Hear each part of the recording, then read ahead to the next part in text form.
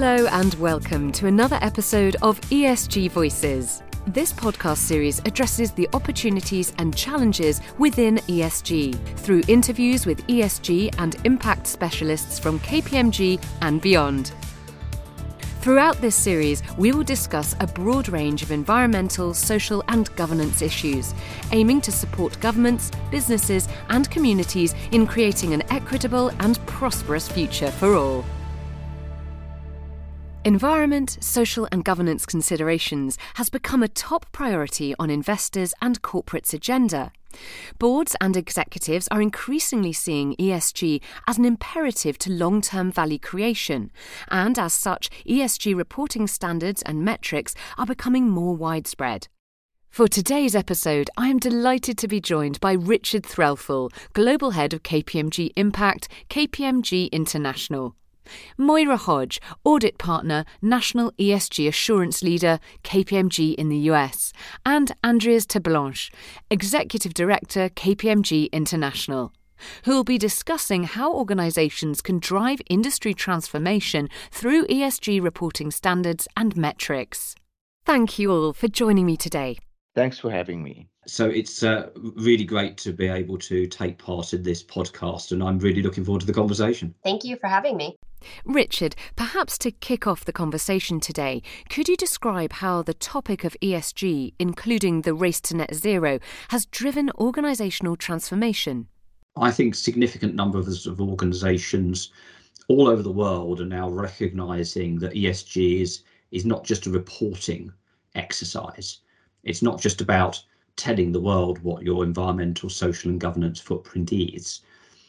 It needs to be much deeper than that, because this is about embracing stakeholder capitalism. This is about adapting the way your business operates so that it's not just for the pursuit of profit, but is in the interests of your employees, customers, your suppliers, and the communities as a whole in which you operate as a business.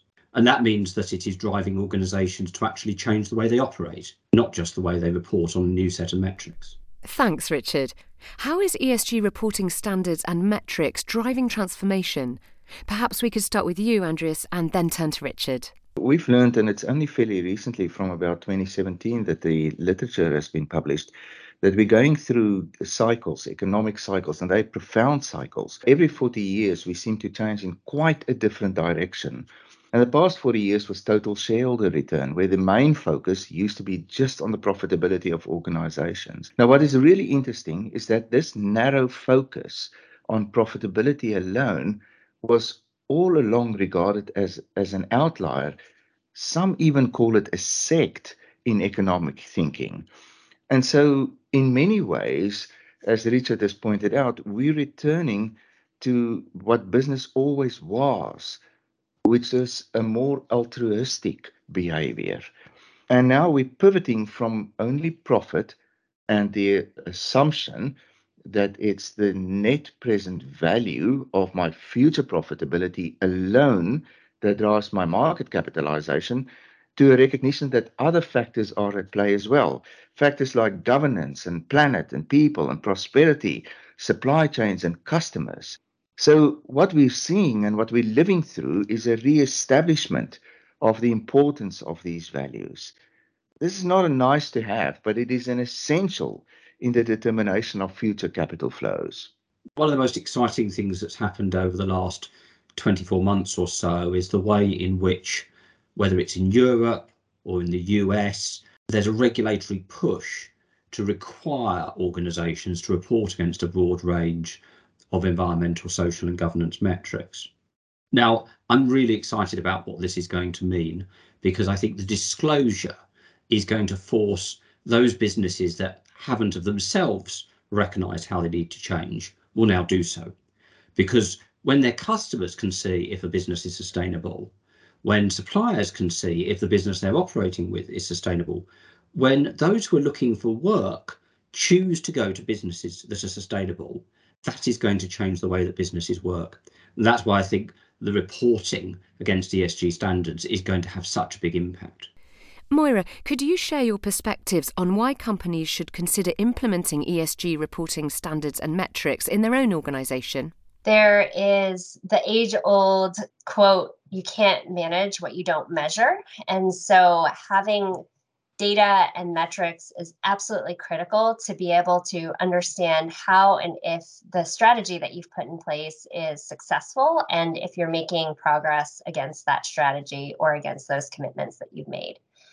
What I think is really important about the standards is that you can only measure and make sure that you're making that progress if the way that you're doing the measurement is consistent period over period or year over year.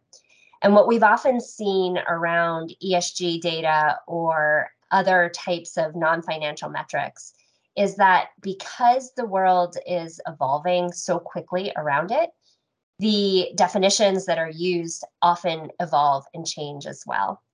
And so we need to be moving to a place in order to get either investor grade data around this information or even just the concept of comparable, consistent, and reliable data by the use of standards. And so that's why I'm really excited about some of the regulatory considerations that are coming out from the US and the European Union, as well as the International Sustainability Standards Board. But I don't think that it solves all of the problems that we're facing today. And so companies need to both contemplate those standards that we're seeing being developed, but also making sure that when there is no specific standard out there, that they're also doing their own definitions, making sure that they're documented and that they're being consistently applied every time, period over period. Thanks, Maura. That's very insightful. Is it important to have a common set of guiding metrics or principles to implement and report against? Richard. Over the last few years, there's been a lot of concern about greenwashing by organisations. And one of the things that helps drive greenwashing is having such a number of different standard sets that organisations can pick and choose the ones that most suit them. That's why KPMG is so keen on the idea of having a common set of ESG reporting metrics adopted by regulators across the world. It's not only going to be easier for businesses who will have to grapple with fewer systems, but it also means that there will be much greater ability to compare businesses across the globe in terms of their environmental, social and governance footprint. Well, in the past 40 years, we've seen unprecedented globalization, and that includes aspects like foreign direct investment, capital flows. And even though we're deglobalizing to a degree now, we are still more interconnected than we've ever been before. And global capital flows required standardized metrics. And that's why it's important for us to have a common set of principles. If we don't, if there are discrepancies in how we measure, it introduces friction into capital flows, and that slows the global economy down. It's almost like in financial terms, a Tobin tax. And so it detracts from future economic growth, which every soul on the planet needs to lift out of poverty, to be able to feed them, to be able to live their dreams and invest in their children. So yes, it's really important, the way I think about it, to have a common set of principles as we go forward. Richard, building off the previous question, could you share some practical steps organisations can take to implement standards and metrics within their own company? Time and again, as KPMG is asked to advise on reporting against environmental, social and governance metrics, the first challenge organisations find is the access to the data they need in order to be able to make that disclosure. And of course, it's not just about the data of that organisation itself. It normally requires the organisation also to report on what is happening within its supply chain. Don't think I can overemphasise just how difficult this is. So the sooner that companies can make a start in terms of setting out for their suppliers what they will be expecting of them and give them a year or two to be able to put the necessary reporting measures in place, and then put in place the systems within the company itself so that they can take on board that data and analyse it and start to drive really value enhancing decisions from the use of that data. Maura, turning back to you, what are some of the practical steps leaders can undertake to strengthen governance of the standards and metrics that they have implemented? What we're finding is that it's absolutely critical that we have cross-functional and inter-organizational groups that are working together on putting the right governance structures in place. So when we think about where to start practically, we often talk about needing a project management organization. They really serve as the driver of all of the initiatives that are going to be undertaken and really the nucleus of everything that ultimately gets created. I think historically, we have seen sustainability departments or ESG departments that have been responsible for everything. They've done both the development of the identification of the topics and the issues to be addressed, the strategy around those, the execution on that strategy, as well as the reporting on the information. And what we're finding today is that to actually be successful in developing and executing on that strategy, as well as having reliable information to help evidence progress, it takes a lot more people to be involved.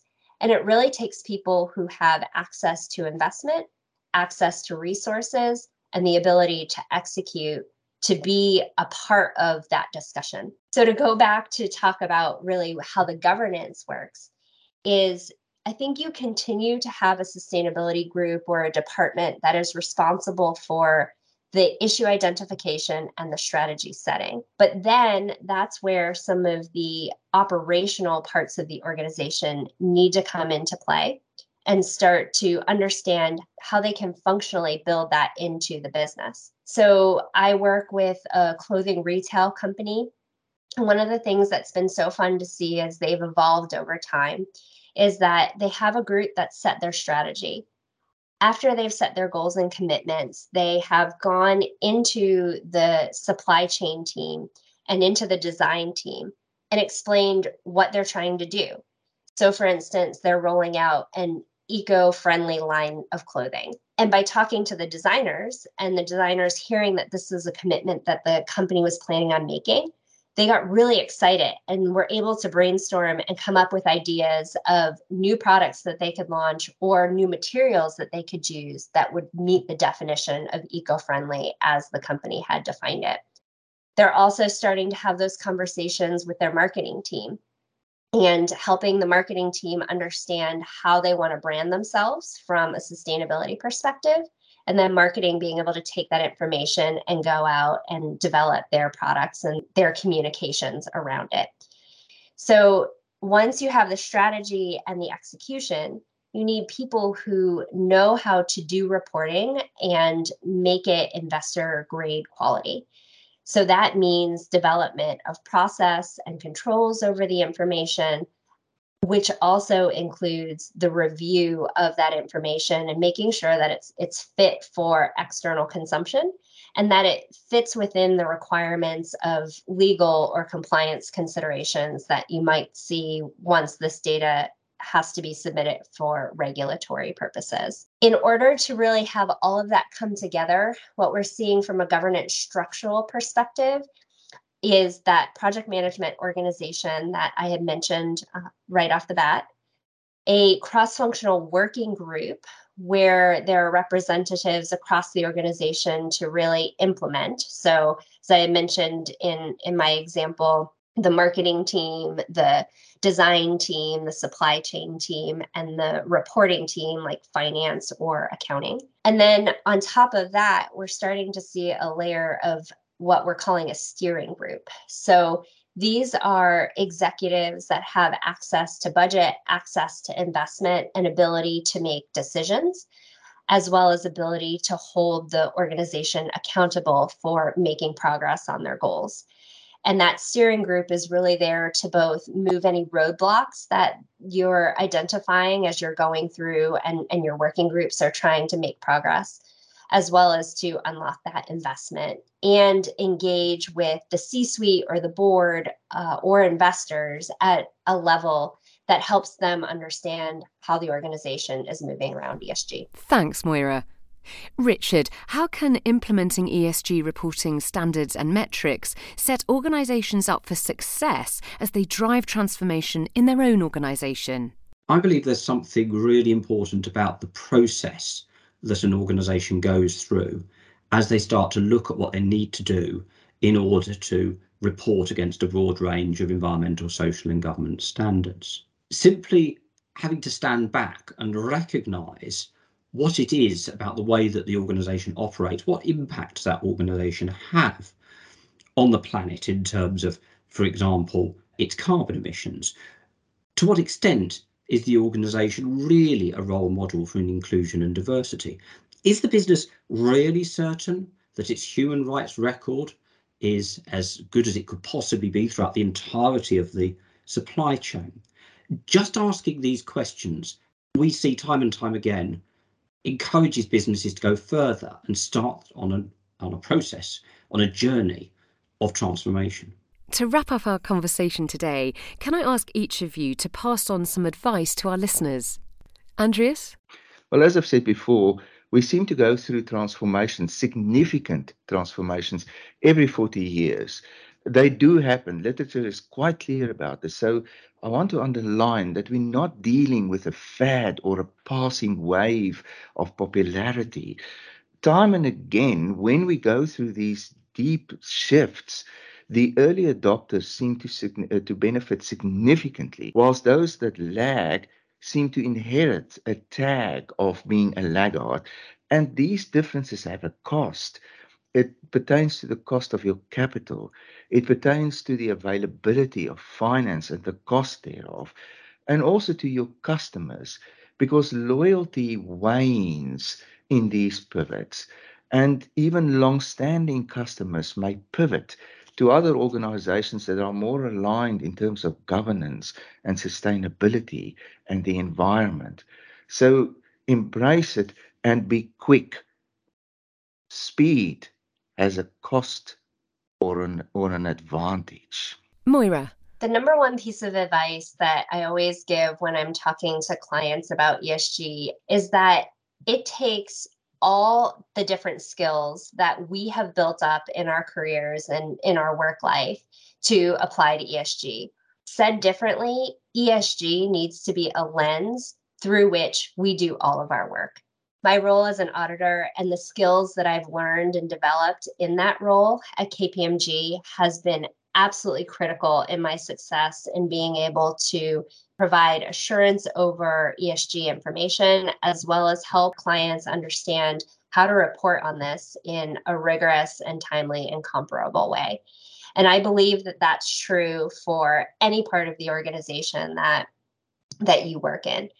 Take the skills that you use every day and look at them and use them through the ESG lens. And finally, Richard.